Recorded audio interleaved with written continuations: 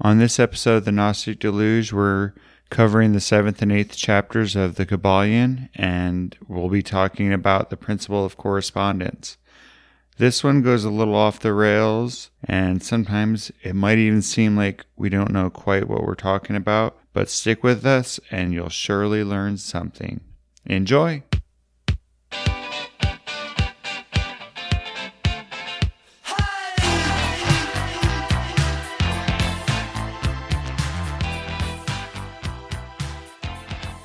Paid your dues. Have you paid your dues? You have. Here you go, Brandon. Hey, thanks. Starting off with some going to the mountains of dew. Obviously, there's a pandemic going on, and so it's harder to get into certain stores, or it's more painful to go to certain stores, right? Yeah.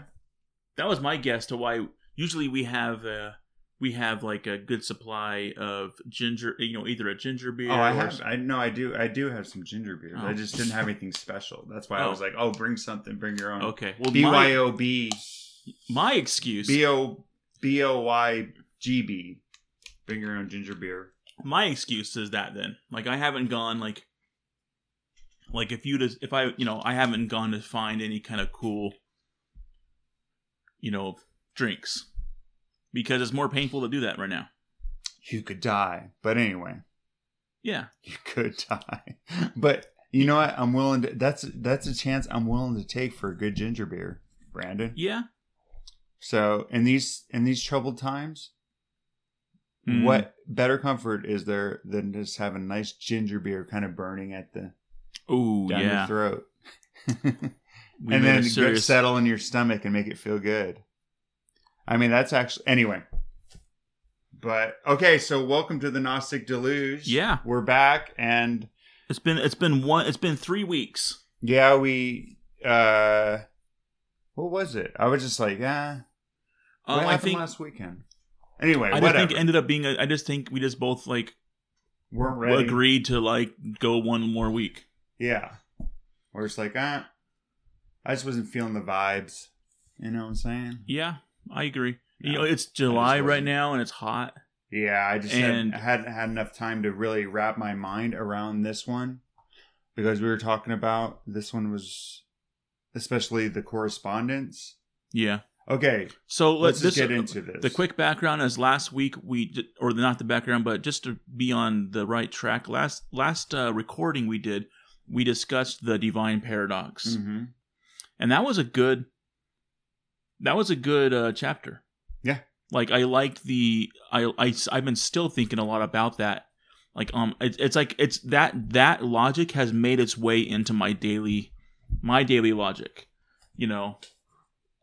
I'm not jumping off any buildings or anything, because now I understand that this is, even though that this is all in a mental thing, and it's all at one level kind of an illusion. Yeah, it's very real to me.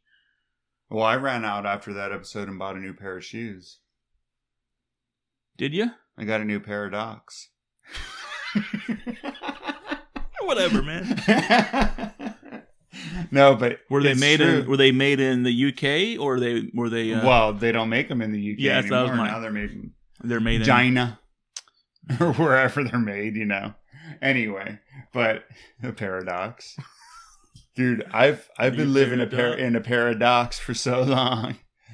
But anyway, no, it's true though, because it is a lot to think about, because you're just you got the ultimate goal or whatever, but then you're but this is reality too. So yeah. That's it. So you have to live with that and try to figure out how to negotiate your way through it, I guess. But you have to have respect for what's real, even if you understand there's a higher way to look at it. Yeah. So that was a good chapter. Mm-hmm. And so today, I think what Mark was getting ready to say, and I cut him off, is we're going to do we kind of skipped the all in all, the all in the all. Yeah, because it's more about, but we'll be referring to things probably that mentions, because I know there's a few things that are in that chapter that help you a little bit understand the law of correspondence. Because the chapter is titled what is it? The planes of correspondence. Yeah.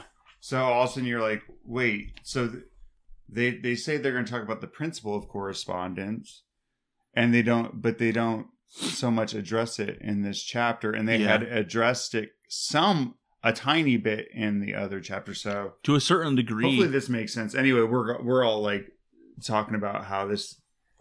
Yeah. Forget that part. We'll go on. We'll move on.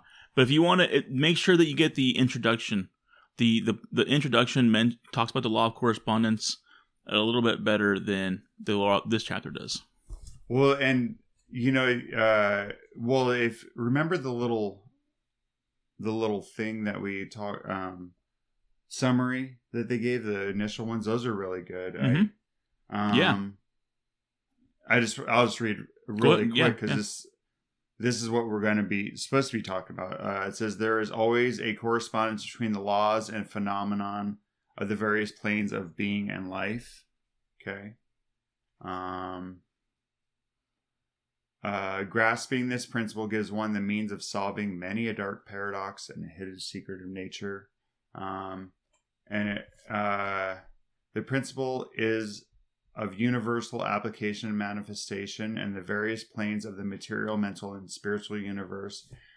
And then a knowledge of the principle of correspondence. This is kind of... Okay, so a knowledge of the principle of correspondence enables man to reason intelligently from the known to the unknown. Studying the monad, he understands the archangel. Brandon said that a few times. Yeah, I love that. So that's basic. What the principle is, in a summary. So just try thinking about that as we're going over this, I guess. I don't know. What's the saying from the Kabbalion? As above, so below. As below, so above. That's right. Probably the most famous.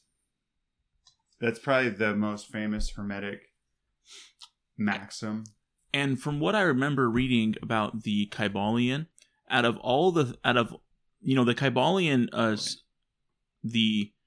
it insists that it's based on an original record, right? But out of all the things that we have historically, that we have through like ancient texts, mm-hmm. this as above, so below is one of the only things that scholars can say, yeah, well, that is something that we've seen that before. Yeah, because actually I have a thing, if you've heard of the Emerald Tablets. Yeah. Or Emerald Tablet. Emerald Tablet, not tablets. Okay, because real quick, the Emerald Tablet is was one tablet, supposedly written by Thoth, or Tethu or whatever the heck.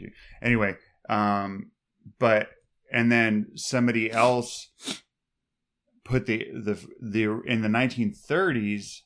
This is from my understanding.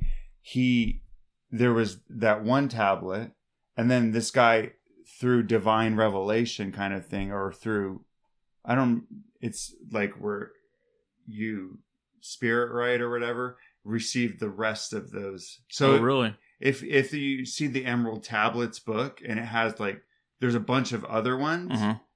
that was the later stuff was written later, and not to say that, not to dismiss that other stuff, but I'm just saying, but there was an original tablet, and that other it's not parts are exactly. I don't think I realized that. No, neither did I because I was like, I was all looking to, I was like, oh, the Emerald Tablets, and stuff, and looking into it, and all of a sudden there was one version where it was just a bunch of translations of the same one, mm-hmm. And I was like, why would you want that? And then I found out, oh, well, the rest of the tablets, were revealed later or whatever, were manifest. The original, the Emerald Tablet it's fairly short, I believe, right? Yeah. It's only like a good paragraph long. Yeah. Actually, Sir Isaac Newton made his own translation of it and stuff. It was one that a lot of the Renaissance people, and they can get it as far back as like, you know, into the early or the late hundreds, you know, like within Arabia and stuff, you know, the Arabians. And they were anyway. But thank you to that culture for preserving all this stuff. Yeah. You know what? That's the thing, is that people look at Muslim culture and stuff. There was so much that was preserved, and you know, people think of it nowadays, and they're like, "Oh, they're so rigid and blah." But it's like, dude, these guys actually, a lot of what we know with Aristotle and all these different people, was actually preserved through them. Because and there's mystic.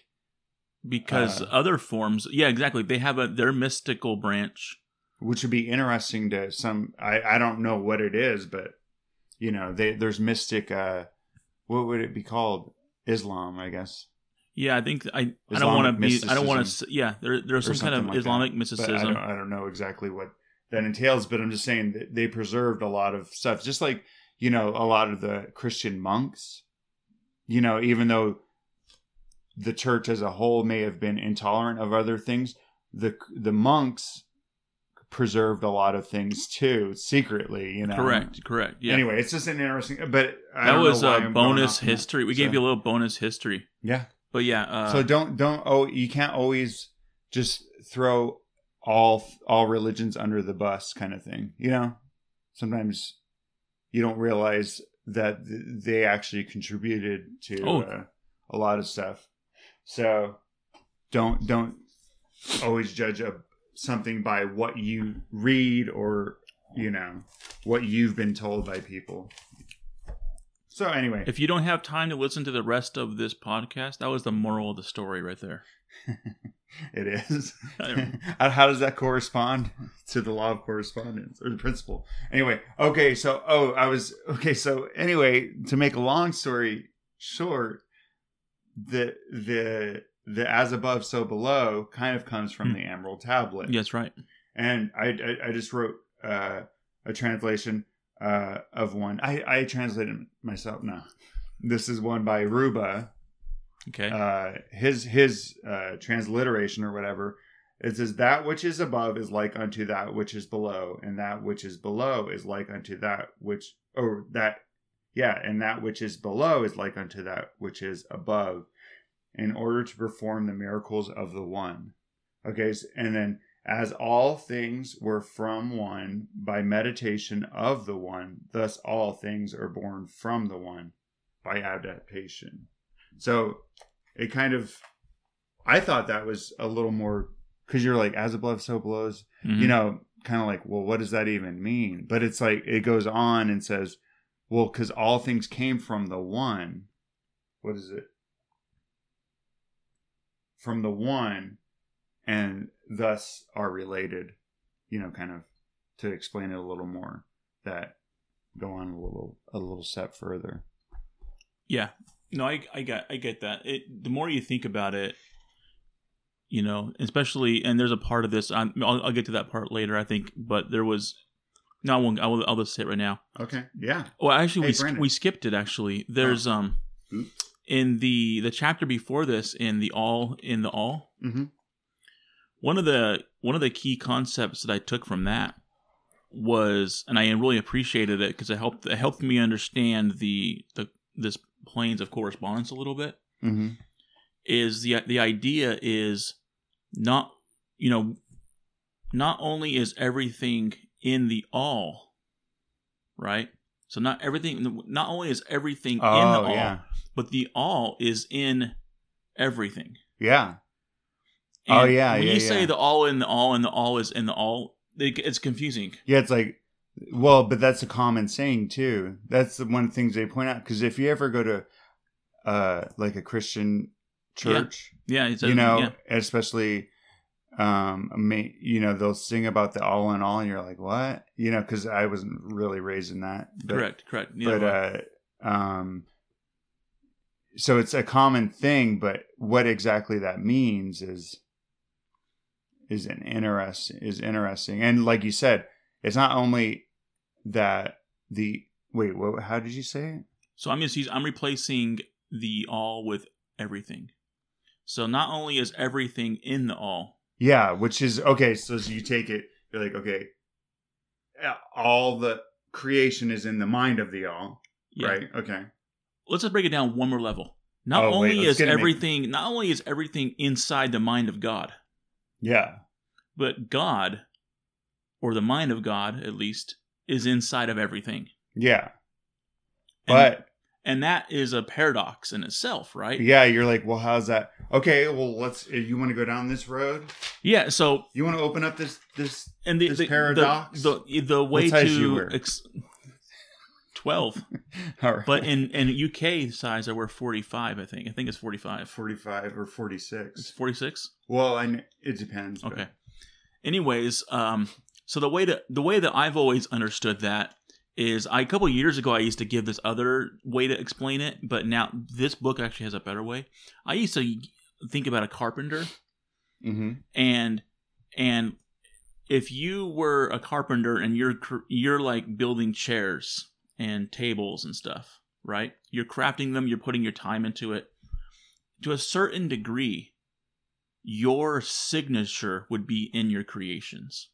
Like a someone who is really proficient at reviewing and inspecting woodwork, would be able to go, this was made by Brandon. Yeah, like the way the joint fits together, like correct. Like Ethan Allen had a certain way that he would, or whatever, correct. Famous. So someone who actually somebody who was really perceptive and spent a lot of time. Or even how they made their own nails, this is the process that. And so they would be, so there's like a signature in all the things that I create. If I was a carpenter, there'd be a signature in all the things I create, right? Yeah. And I think that's how I used to understand it. Mm-hmm. In the Kybalion, in the chapter of the all and the all, it uses artists as an example. Let me walk you through it. Go for it. I came up with... I wrote this down because I was like, this is actually... Mark has rewritten the whole Kybalion almost. Yeah. Like, I made it from... We were talking about how this is like a 90 or 80-page book, but we're, and it's 4 hours reading, maybe if an audiobook, listen to it straight through. But we're making it a 50-hour podcast. Anyway, okay, so the idea that they use, correspondence, and basically it's like, the idea of correspondence is that if you can do something a certain way, like they use, an author forms an idea of a character. Okay, yeah. Okay. The image is in the author's mind, kind of, so kind of, yet the author is immanent or abiding in it, like you were saying. It's in his mind, but he is eminent in it. Okay, if that makes sense. So the entire virtue, life, spirit of reality is made in the author's mind of whatever this character is. So I used Garfield. Right? Okay. Garfield is Jim Davies' creation. Okay. I forgot who it was, but yeah. Yeah. Is it Jim Davis? Is that his name? Okay. So Garfield was created in Jim Davis's mind, yet a part of Jim Davis exists in Garfield, right? Yeah. That is giving the character his vitality, spirit, action, like Garfield hates Mondays. Loves lasagna. That's right. Hates Odie. I forgot that. Like he has these different characteristics, but But Jim Davis is in Odie too, right? That's right. And he's in... What's this guy's name? John? Yeah, he's in John and the girl cat. I can't remember the gray cat. I can't... Yeah. Anyway. But, so who is Garfield, right? So, is he his own reality? Because on the cartoon, on the comic page or whatever, you're reading it and he's his own, we're mad. You were actually giving him personality, and even us. So is he his own reality or is he Jim Davies' reality? Okay. Okay. Hopefully this doesn't get too. Yeah. I mean, maybe Garfield loves lasagna. Maybe Jim Davis hates lasagna. You know what I'm saying? So are they the same person? No. Okay. So this is kind of where the law of paradox, because this is the paradox. Ooh, is Garfield his own person or his own cat? Or is he Jim Davis's cat? I don't know if that. But Garfield is Garfield, and yet he's Davis. Jim Davis. No, I see that makes sense. So Garfield may be said to be Davis, yet Davis is not identical to Garfield. Okay, so there's that you're kind of like, what? And Garfield may say that the spirit, this is what he says. I couldn't think that Garfield may say the spirit of my creator is inherent within me, yet I am not Jim Davis. No. But Garfield cannot say I am Jim Davis. Now let's go one more. You have more to say on that? Because I want to take it further now. Wait, are we still okay? Okay, so Garfield is not Jim Davis is not Garfield. Mm-hmm. So the question is can Garfield ever truly see and become aware of face to face, as one man talks to another, Jim Davis? I don't know. I mean, you may have taken it too far, Brandon. Yeah, I might take him too far. But the thing is, like, he's a comic, Brandon. Here's another question: Can Jim Davis create a rock so big that Garfield can't lift it? That Garfield can't lift it? Yes, he can. But can he now? But can Garfield create a rock so big? Or can Jim Davis create a lasagna so big that Garfield can't eat it? And can Jim Davis create a Monday so good that Garfield will enjoy it? All right. I hate Mondays, man.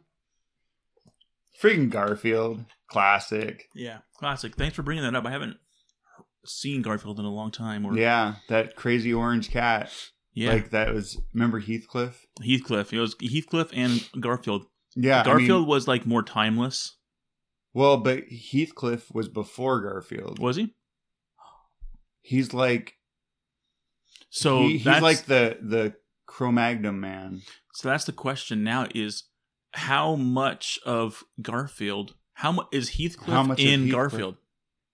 Dude, this is like deep. Anyway, so that's just an illustration of kind of this correspondence. Like you take something how you've understand it, and you're like you try to put it into a bigger perspective, and then it hopefully can widen your mind in the way you think about things, I guess. Yeah, and there's a lot.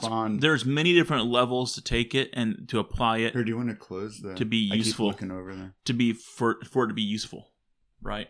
Yeah. This is the law of correspondence is useful. Let's get into the planes of it. Okay. Well, so anyway, but the idea is, if this is true, if that whole thing with our own little finite mind, the little is that we can see how deep this can go, how much more profound is it with an infinite mind, like the mind of God. So hopefully that lays some groundwork for a little bit of the principle of correspondence. I think it does. Yeah, it does. We did a good job there.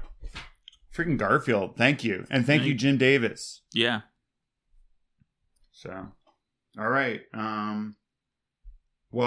The first thing I have written is that truth is truth because all in the universe emanates from the same source, the all. Because of this, the same laws, principles, and characteristics apply to each unit on the various planes, no matter what, and the various areas of the universe. Same laws, principles, and characteristics. They're united throughout the universe. I mean, you might have different gravity and stuff, but all of that stuff is... Yeah. You know what I'm saying? I'm just trying to think of it with my finite mind. I have a certain way to explain this too. Good. Okay. Good. But it takes a little bit. So. Is this? What are we going for now? No, it's Marmaduke. No. Calvin and Hobbes. No. Oh, dude, Calvin and Hobbes will get us to the deepest understanding. No, this is actually going more the Dilbert way. So, anyways, Dilbert. This has to do with the way computers work. Okay. Mm-hmm. Right, and I think it applies well because I'm not good because our existence actually, from what I can observe, doesn't differ too much from the way computers work. You've been reading too much of that guy. What's that one? The How to Make a Human Mind. Oh, right, Ray Kurzweil. Yeah. So, anyways, I need to get that anyway. Yeah, so on. Here's how. So in the computer, in computers, in software, computers just receive instructions, right? Just ones and zeros. Mm-hmm. There's no such. As far as I understand, they have correct. There's no way for a computer to create a random number. Because random doesn't actually exist. Not only does random not exist in our reality, but random it can't exist in computers either. There's no way to make a random number. Okay? So in order for a computer... So if you're playing a computer game or using a computer software, and something happens, like if you shuffle a deck of cards in a computer game, or if you roll a dice on like a casino software, you would like to think that it's random, but it's not. It's not random, because computers can't create random things. They just... So what they do is you have to use something called a seed. Okay. And usually computer software, from what I can tell, when I write software, I'm a software engineer, right? When I write software, the best kind of seeds to use, and most programming languages... When he created the Apple iOS system. Yeah. Most software uses like a nanosecond or like a time snippet, right? So it takes what a computer will do if a computer is going to roll a virtual dice, the software will take note. Paradise. Yeah, paradise. Yeah. Paradox. Yeah, exactly. Paradise. Anyways, sorry. I'm Mark. I quit interrupting. I was doing this to my wife this morning too. Really? So I'll just stop. So the computer will take these nanoseconds from January 1st, 1970, and the amount of nanoseconds or microseconds, or actually milliseconds from that. Actually, it's in nano. Anyways, it'll take this long, 15, 20 character number, right? That's rotating, right? Every nanosecond. I mean, we've already gone through like 10,000 nanoseconds in the last second, right? Okay.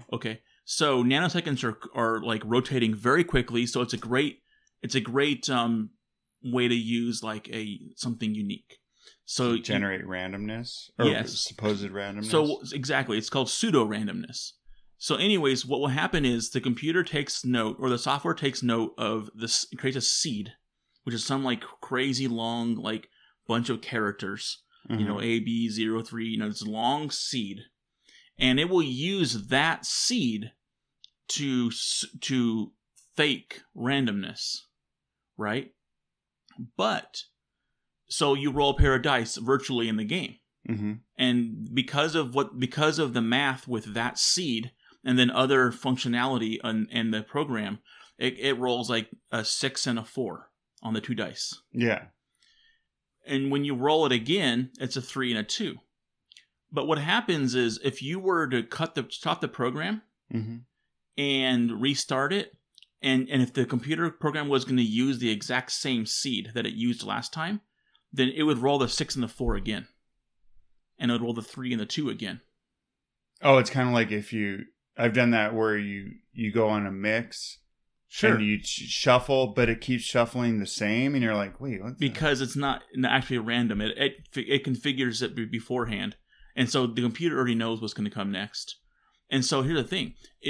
And now think about that seed and how it rolled the dice the same way. And think about other things happening that the same seed is using, or so. Let's say another part of the casino program is shuffling cards. It uses that same seed. Well, so everything is going to be in a way affected by the same source. Okay.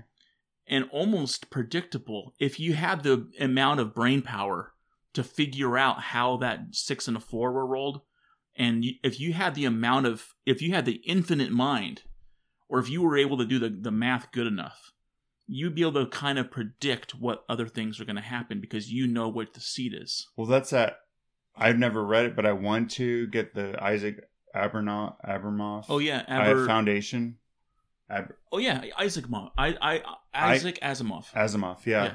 But where this guy, it's because he's calculated or whatever you told me about. It's called psychohistory. Yeah, where he's done it to where he's put things into progression that 1,000 years into the future it'll bear fruit or whatever. Yeah, he predicts what's going to happen. So anyways, but that is how everything is. So in a computer program, everything is related. Everything is the same invisible number. So it's kind of affecting everything. Okay. Now I was like, wait. I was like, what is this? But now the kind of like the source code, like if it's from, like we said, born from the one source code, it's all correspond. It'll all correspond, kind of like that. Exactly. Like if the Big Bang or God or whatever is the source code, it all the things emanate from that and into it, kind of like it all corresponds. And even if they're completely unrelated things, or you think they are, even if you think they seem to be completely unrelated, being affected by the same thing, there is commonality in them, and you can find similar behaviors, even if they're completely different things. And they're still subject, even though they seem like they're outside of, the way we know things. They're still under law too. And we see that in reality. We see that in our reality. Yeah. When we look, there's like these numbers that mathematicians like the seashell or mathemagicians, like what's his name he used to call him. Yeah. I remember that. Who was that? He had the beard. He was a Muslim. He had converted. Stephen. Yeah. Yeah. So, you know how a seashell has like the swirl in it, and all seashells have like that same like algorithm to how they're created. Yeah. And we see that in like different things. Around the world. That's an example. Like we can see this in our reality too. Yeah. Like there's like some numbers like we've gone and find these numbers and like this number and mathematicians can like. Yeah, and the same thing is in the human iris. The same thing is in the... Dude, I had a French fry that was shaped like the number 1. I had a whole basket of them. They were all shaped like the one, dude. And then I had onion rings right by them, shaped like zeros. Ones and zeros, my friend. Computer. Well, let's get on to the planes, because that was... Okay. Yeah, a rabbit hole right there. Anyway, no, okay, so the thing is... The thing that we're trying to do is make sense of the correspondence, and we're doing a lot better job than what is in this chapter, because the guy gets lost into this plane thing where he's talking about these different. So but they are important. So he uses the word plane in a little bit of a different way than I've ever understood it before. Okay, so here, let me give you the 3 planes just real quick. The great physical plane, the great mental plane, and the great spiritual plane. Now, how does he use planes? He's like dimension, like up, exactly. Down. So, like in our I go back to like fantasy and like science fiction. To me, a plane is like a different like sphere of existence. Yeah, that's what I was thinking. And whenever he explained it, I was kind of like, what? Like, yeah, but that's not. He's understanding planes in a different way. And they're not the things that have wings that fly. Correct. Either. They're not that kind of plane either. But they are different divisions of the same existence. Or different level. He should say levels. Yeah. He should be saying that's levels. What I'm saying. That's where let's just put it in what we see it as is that the different levels of existence, like different levels of the physical plane, of the mental existence, of the spiritual. Let's use that. If I could quote something from the first book of the Corpus Hermeticum, the Poemandres. Okay. There's a part in the creation story. I'm just going to paraphrase it because I don't have it in front of me. There's a part in the creation story, and there's a few parts in there where it refers to the downward nature. Oh, yeah. without reason. Yeah. And what he's referring to is like this very bottom level. That's the physical. I like that. Natural stuff and doesn't have reason. That's not intelligent. Yeah. Right. He's referring to like the minerals and the rocks and like the water and stuff. Right. The very that's where the term "dumb as a rock" comes from. Yeah, it is actually. I don't know if you knew that. That's rock comes up like rocks are so stupid. So basically the great physical plane, and it took me a while to kind of grasp this, is in the Poemandres. He's mentioning these. He doesn't go around and say the word plane, or he doesn't even say level, but he does a few times say the downward leaning nature, or you know what I'm saying? Yeah. And he's basically giving a description of like, not only is it nature, but it's like lower level nature. Yeah. And that makes more sense when you look at the way this whole like levels and planes here. Is there's different levels of awareness and consciousness, right? Yeah, because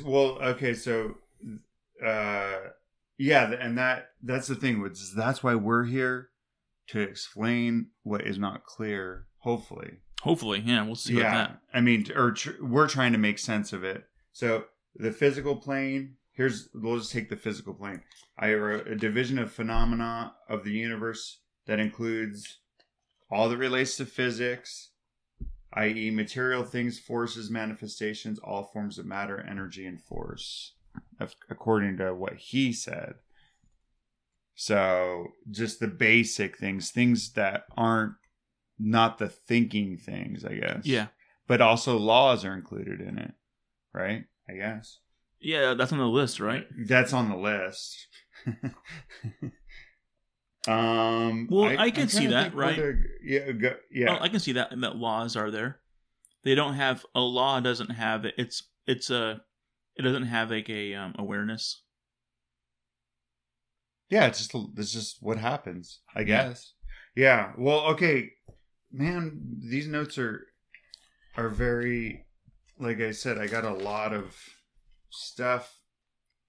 Well, okay, so anyway, there's the physical plane, the mental, and the spiritual plane. So now there's should I mention the difference between them, or should we go? You have something else to say first? Well, I was going to say what creates the various planes is vibration. That's what I was going to say too. Oh, dang. So that's the difference. Dude, we're like vibrating. Yeah, we are on the same. We are vibrating on the same part on the same pole. Is the camera moving right now? So that's the only difference between something residing on the physical plane versus something that resides on the mental plane is their vibration. According to what? Okay, but the paradox is the human, like even animals, you have something that's on the physical plane, but also on the mental plane.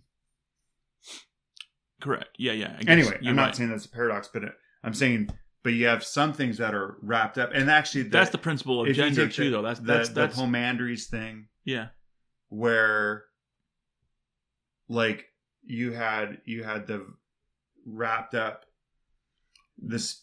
That's what is so unique about humans. Yeah, or is the first man. Man is both physical and mental.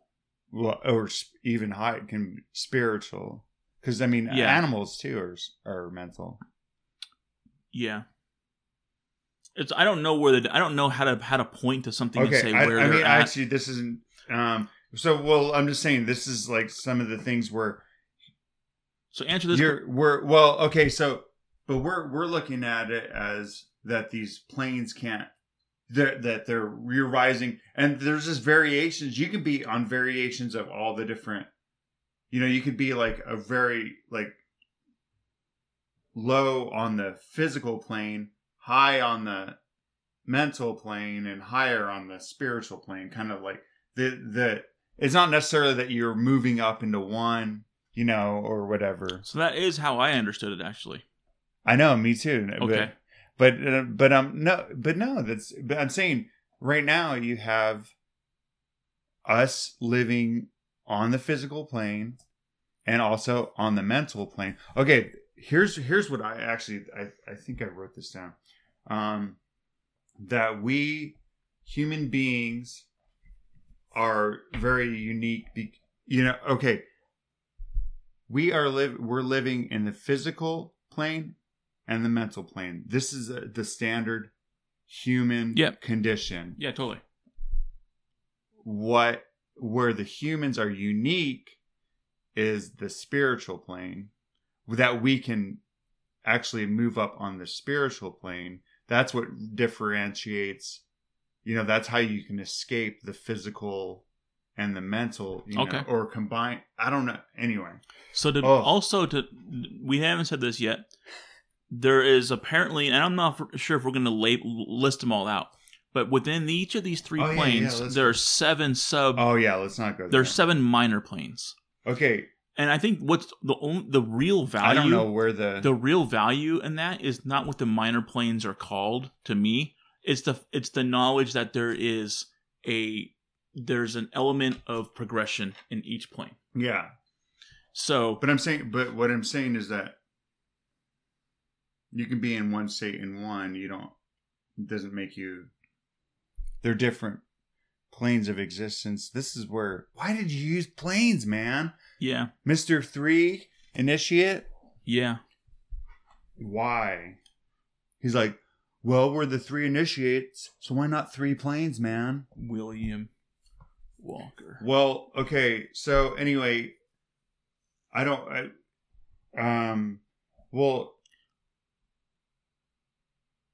you see how confusing this chapter was? Yeah. So let me just read some more notes. Maybe we'll get some. Mark's gonna read some more notes. The atom of matter, the unit of force, the mind of man, the being of the archangel. These are all degrees of the same scale, differing in vibration. We're kind of going back to the vibration thing. Like you're like, whoa, what? How is that possible? But they're vibrating on a different thing. Matter is slow vibrating energy that make up the physical plane.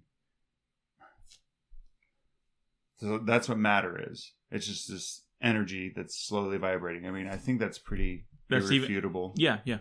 Or is the basic science, understanding is that's what matter is. It's this vibrating whatever atoms, energy, some kind of energy. Energy, yeah, that makes up this. And so that's the thing is that, but we're always confusing physical with spiritual. Maybe they all correspond though. Okay. Let me read some more. Law of correspondence or principle. Interesting. What a coincidence.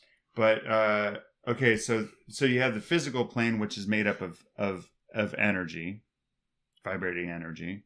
Okay, you got the mental plane, which is living things that have mind, right? Like there's mineral mind. They break elemental mind. Yeah. Even I guess plant mind, animal mind, and human mind. So this is the interesting thing because actually we said something different just a minute ago, but now. Okay, so you have mineral mind, elemental mind, plant mind, animal mind, human mind. So living beings of the lower degree of development, they're of life and mind. Molecules, atoms. Okay, all the things on the mental plane have loves and hates, likes and dislikes, attractions and repulsions, affinities and non-affinities. So this, like the mental, like for some reason maybe this is just trying to relate it to kind of our human way of thinking about it too. But I'm saying like naturally, different elements have repulsions and attractions and different things. I don't know I'm confused, Brandon. Where am I? In the mental plane. I'm going mental is for sure. Yeah. I think that the best way to look at it is just there's there's a progression. Yeah. Which in the Pomandries, the book 1 of the Corpus Hermeticum, there is a discussion on how breaking through the harmony does require breaking through different layers. Yeah, actually breaking through, not, because otherwise you're just stuck. Yeah. So there is a concept of progression. Mm-hmm. And I think what this chapter is trying to say is that the progression in one plane can correspond to the progression in another plane, and that we can see them as the same thing.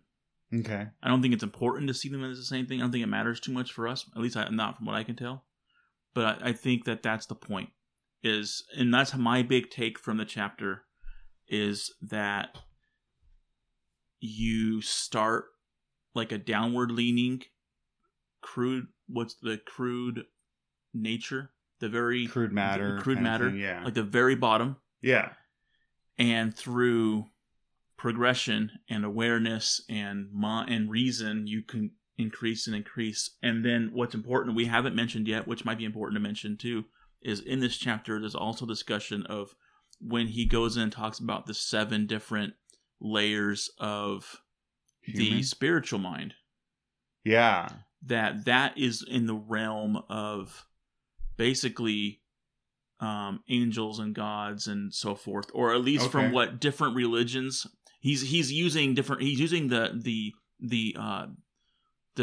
terminology, or he's using the terms from what different religions around the world have used. Yeah. But our understanding of the spiritual realm is at the very end is becoming one with the all.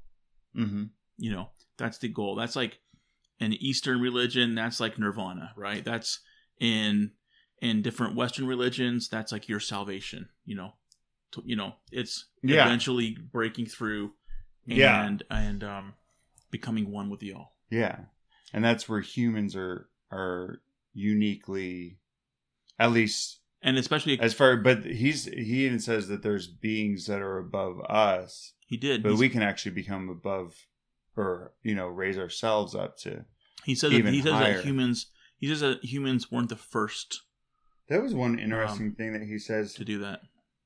He says regular human mind is not on the highest plane of human mind. There's like at least 3 or 4 about higher. 4 races of human. Yeah. And this kind of reminded, and then that there's supposed to be 7 races of man. Anyway, it was weird. I don't know if this is some old thing. I don't know if this is where the idea that Hitler got with the master race, trying to make this perfect. Anyway. Yeah, it could go back also to like the whole. It could go back to the like the Watchers and the gods, the in the mountains and going down and the Nephilim, the old like Enoch texts. Part of it though too reminds me of evolution. Yeah, the different evolutionary theory, because I mean, there's who is the guy with the big eyebrow? Neanderthal. Neanderthal man was existent on at the same time as Homo sapien. Well, there's evidence today. There's evidence that they've mixed. Well, I know, but yeah, because there's a certain percentage of the population that has a higher percentage of Neanderthal, and that's how I took the Enoch story. Or the Adam and Eve. Oh, yeah. I took it as you had one type of human that was more advanced. Yeah, it came down. And the whole point was like, don't go down to they just call them the daughters of men. Mm-hmm. But don't go and mix with that other type of human. And then they eventually did, and they brought their technology with them. Well, if you read that also in Mesopotamian, stuff, myths, there's all that stuff. And where they're actually engineering humans. Anyway, it's crazy. It goes, it's like it's like you read it and you're like, what? Wait, how old is this thing? Like 3,000, Yeah. And that's probably where this comes from too. Is these, and even in the Greek myths, there was different men that were created and destroyed and created and destroyed. And actually, this race of human being was supposed to be destroyed, but who was it that saved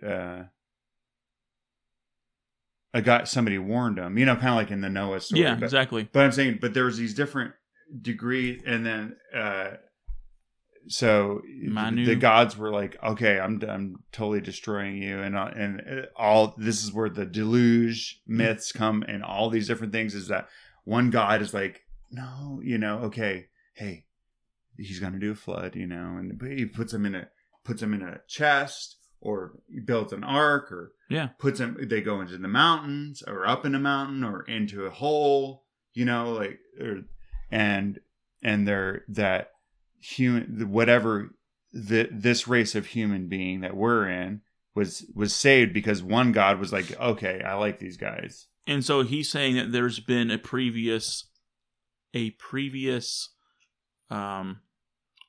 type of human that has been more advanced than us.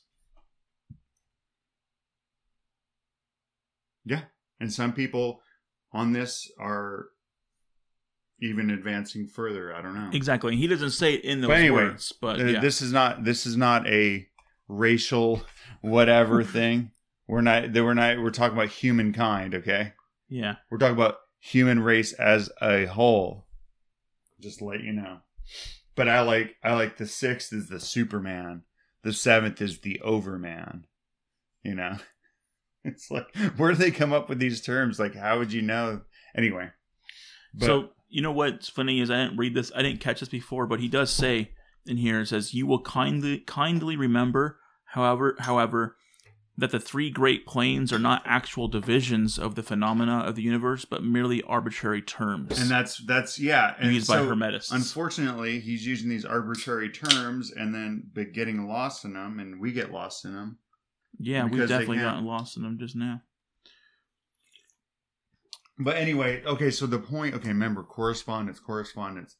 So the point is that all these things are related. They all correspond. All these planes that they follow certain rules. They're entitled to, or not entitled. They're bound by laws. Even the highest, or as far besides the all or whatever, is it all emanates from there, and there's laws that govern each thing. You can't break them. And this is an interesting thing. It says, it was kind of using vibration and stuff, but the piano. Oh, I remember that. The black keys and white keys. Yeah, the black keys and the white keys. It says we're not playing, like, currently you and I aren't playing all the keys on the piano. We're playing just with the white keys, like we're playing Mary Had a Little Lamb, Yeah. We're probably playing with just a finger on each. Yeah. So, and then you can add fingers, and make chords, but you can only make so much with just the white keys, or, what we have. He says, but you can play some with only the white keys, but without the black keys, you can't, you can't play it all. Like it adds to the music. And right now we're not playing with all the keys. That was a good analogy. I don't know. It's a good analogy. I thought it was cool because you're adding the sharps and the flats, because if you're just taking it out as it is, it's just very, like, it doesn't change it, but it adds that drama, or whatever, or the melon or whatever, the interesting stuff to it. Yeah. But anyway, so okay, so the spiritual plane, we are on, this is where I was like, we're on the physical and mental plane, but the spiritual plane is one that we don't dabble a lot in as human beings. Mm-hmm.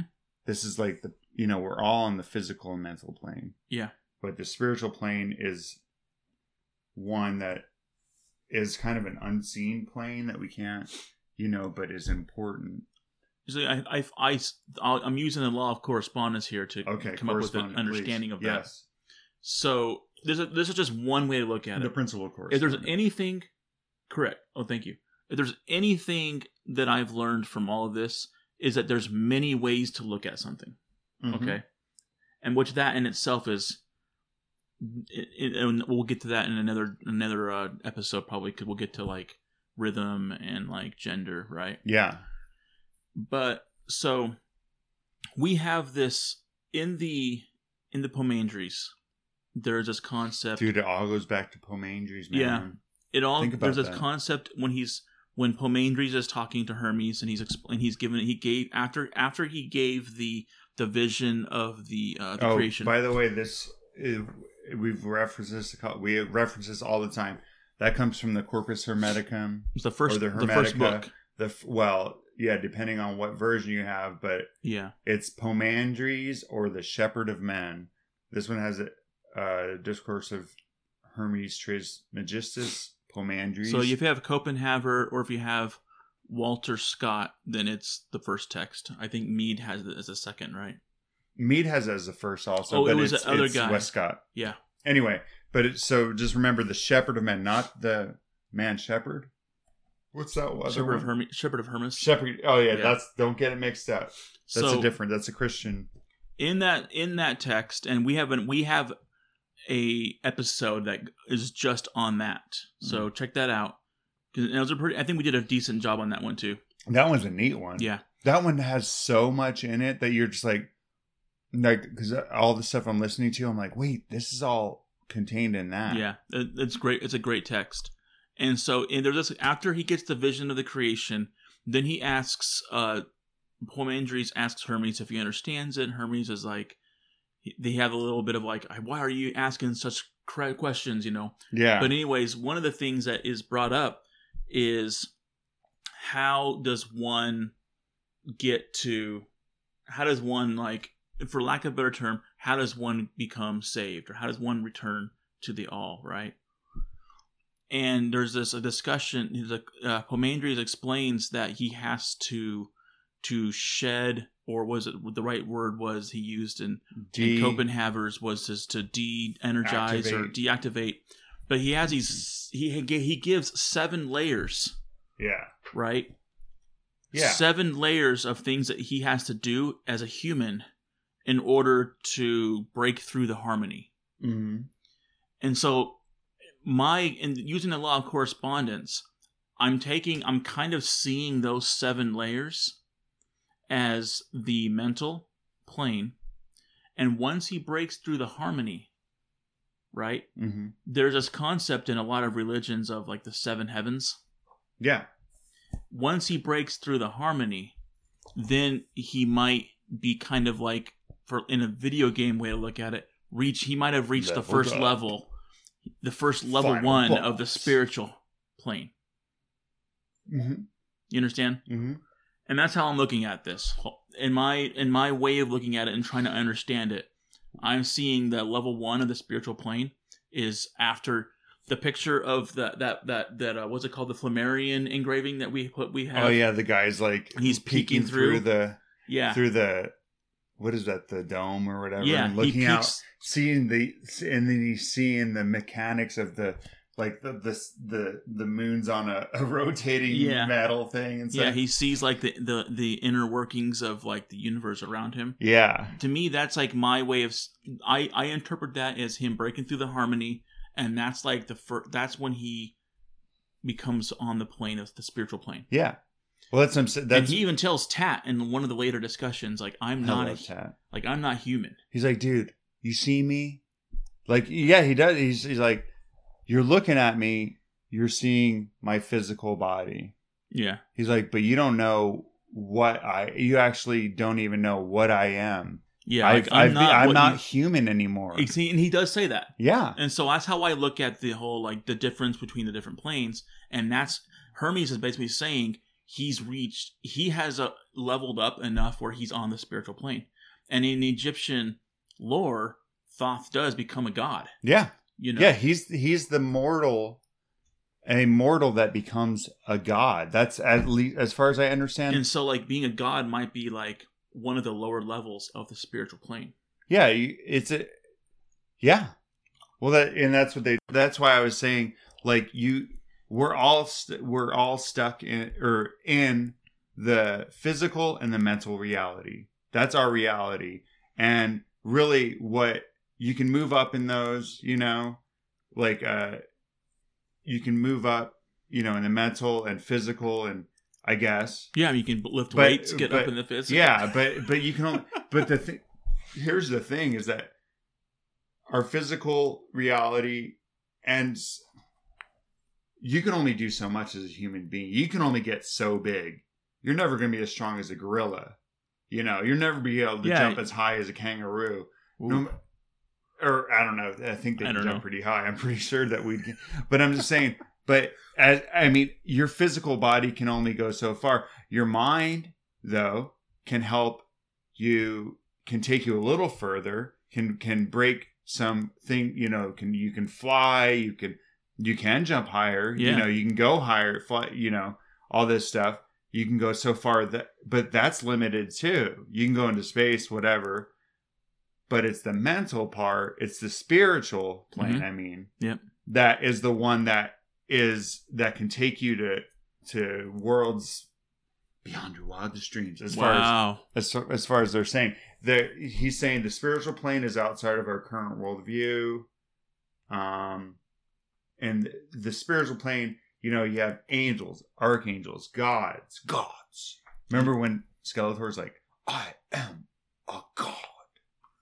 On the He-Man movie? Yeah, the Masters of the Universe. Because it was, what's his name? Rusty or whatever. Or Curly. Yeah, it's Curly. That guy from City what's his name? Slickers. Jack Palance or something? Yeah, he can do one arm push up. He was a god though, like at 70 something. He on one of the award shows, he did a one arm push up in the 70s. He is a god. But anyway. That was a bonus. So the unseen. And some of these unseen beings actually, according to this, are trying to help humankind to raise up. Which is all part of the narrative, right? Yeah. It's like these, you take religious context or mythology after mythology after mythology. And especially when you look at it in the Law of Correspondence, and like you can see this in all of it. But you can see these similarities in all of them. Yeah. And, but even those beings, these archangels, these gods and stuff, they are subject to universal law. This is natural law, universal law. And they are mortal even. This is kind of like... Yeah, totally. But they're at a low, their mortality is going a lot slower, or, they... And if you look at Buddhists and Hindu and stuff, I think they talk about this kind of stuff. And they are made from the mind of the all. So they're not above that. The highest plane of the spiritual realm is absolute spirit. That's whenever you were like this thing where you become one with God or whatever. Where I don't even know what that would even be. I have no clue. Yeah. But that's the where after that you're not. I don't know what happens, but okay. So spirit is used in the sense of an animating principle and carries the power, living energy, and mystic force, and. Okay, this is an interesting thing. He says these things may be used for good as well as evil ends. Yeah, he does say that. I.e., Satan, fallen angels, Lucifer. Yeah. Which I think that's... I don't know if that's... I don't really and he says that's one of the reasons that these spiritual powers are kept secret. Secret combinations.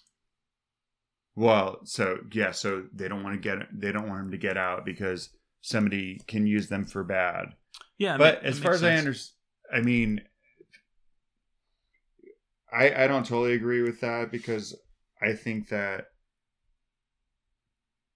through mind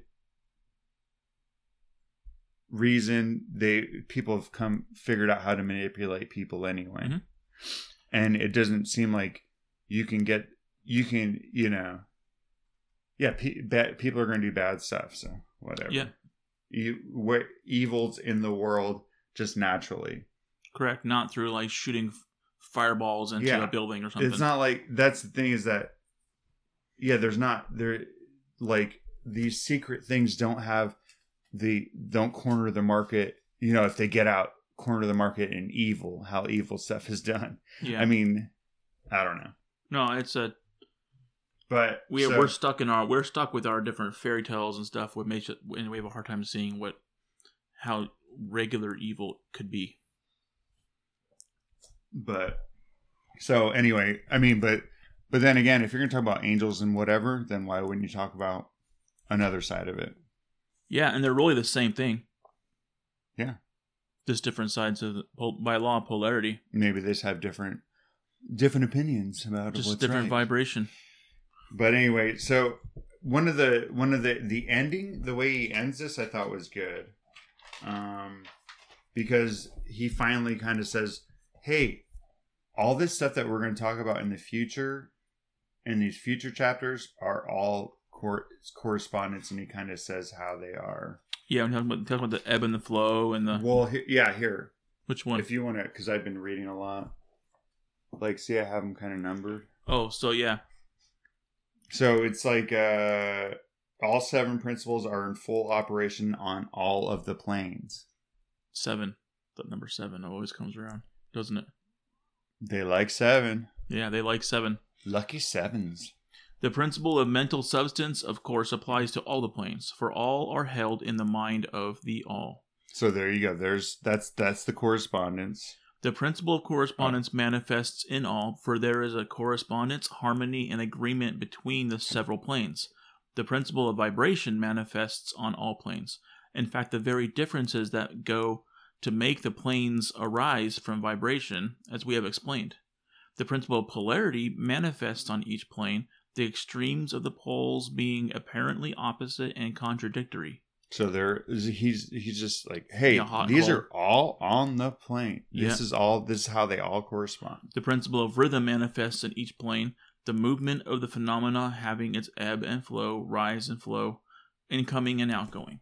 The principle of cause and effect manifests on each plane, every effect having its cause and every cause having its effect. It's funny, he's just kind of reverses everything. Yeah. The principle of gender manifests on each plane. Each gender having its... The creative energy being always manifest and operating along the lines of its masculine and feminine aspects. So we kind of, I thought at the end, finally kind of put a little bow on it. It was like, hey, these are all correspond because they're manifest in all the planes. That's what he meant by correspondence, is that all these principles are on all the planes, and that's why he went through the planes. And so this chapter was, and he's like Tattoo. The plane, boss. The planes. What was that show called? Fantasy Island. So this chapter wasn't on correspondence. Mm-mm. It was using correspondence. It was talking about the planes of existence. The planes. Or the planes of... Yeah. It was just merely using correspondence. Yeah, which was weird because I was like... Because he used the thing as above, so below, as below, so above. So you thought he would... Yeah. But he kind of... This is one where I don't think he was super clear. No. About what he was talking about. But there's some good stuff in there. So...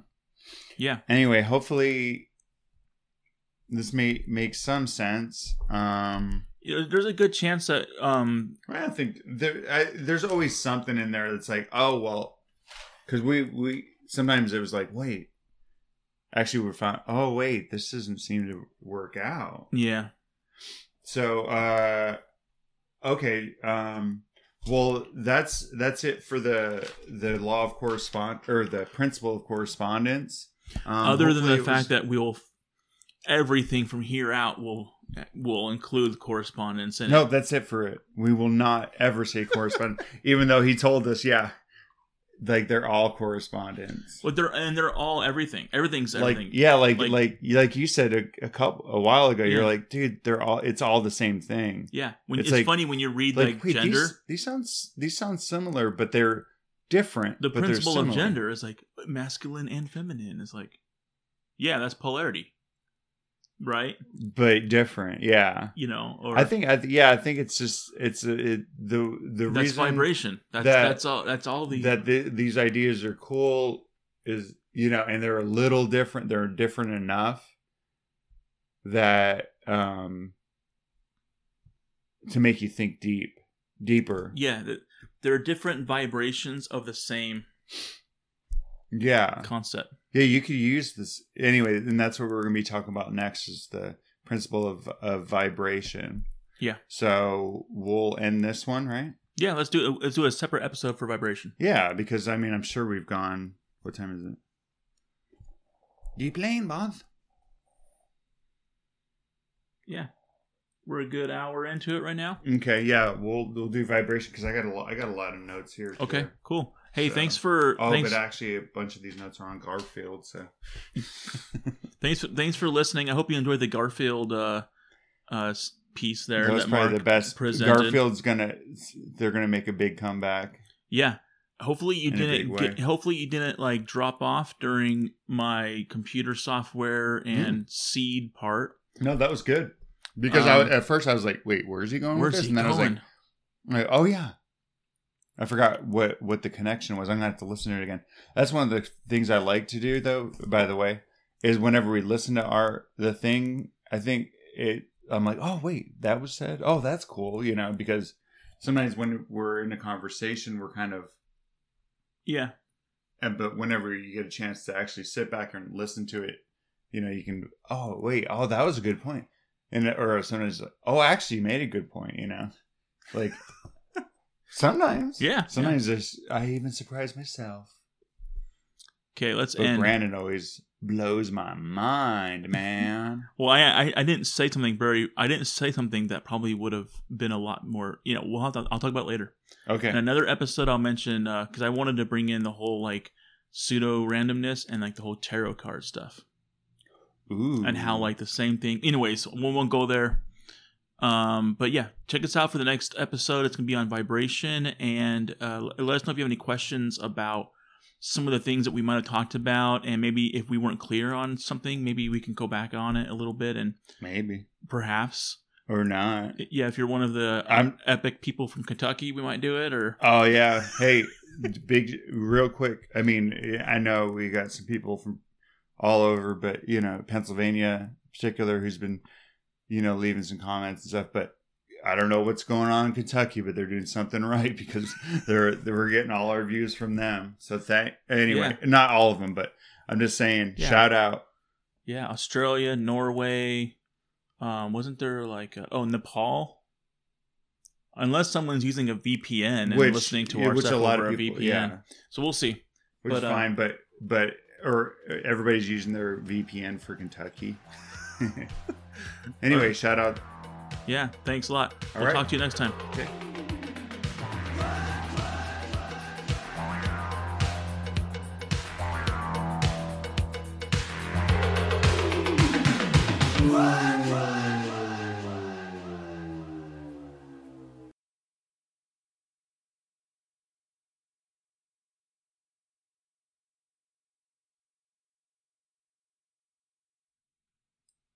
Yeah, it's one of the things I wanted to mention is like the whole like, the same invisible factor that allows the tarot cards to be put down. See, if something's the same thing that's affecting my life, right, and affecting your life, also affects the order that the tarot cards get put down. Right? Oh yeah. And I think sometimes that's how these mystical things work. Is like, or like an old witch doctor would roll bones. Yeah. And they go, whoa, how did they do that? Because the same invisible factor that we can't see that affects everything. It also affected the rolling of the bones. Yeah. And it affected the order of the cards coming down. and it affects every, so, and it's the same thing, same analogy as the whole like computer rolling the dice. Like, well, I was gonna say, whenever you're talking about, I was like, yeah, if you go to a casino, it's so unrandom that they have it calculated to where mandated by state government or tribal law, whatever, that these are the payouts they need to make. This is the percentage of wins that need to happen. So it's not random at all, because they have to have it hit at a certain percentage. Oh, yeah. Even state lottery. Like, state lotteries, it's not random. They're printed in order, with a certain percentage. So most people are going to lose, but a certain percentage has to win by law. Oh, yeah. See, exactly. So, yeah, there's randomness, man. That's the thing is, that's one of the things that the Kabbalion or like Hermetic randomness is something that I've been talking to a lot about my kids about lately. Because if I go back, if I was young, right, and if I was taught when I was young that there's no such thing as random, mm-hmm. then I think my whole life I could have looked at my entire life differently. Because I would know that when things happen, that they're happening for a reason, or else, I'm saying that it wasn't a random event. And to some point, it could be good. It could be, yeah, it can go either direction. Yeah, but we don't understand the. So you're familiar with like the butterfly effect, right? Have you ever heard of the flutterby? The flutterby effect. He's a little Pegasus, but he's got like his wings are. Is this book I used to read when I was a kid? He was little and he'd go on flowers. His name was Flutterby. We just got some bonus on the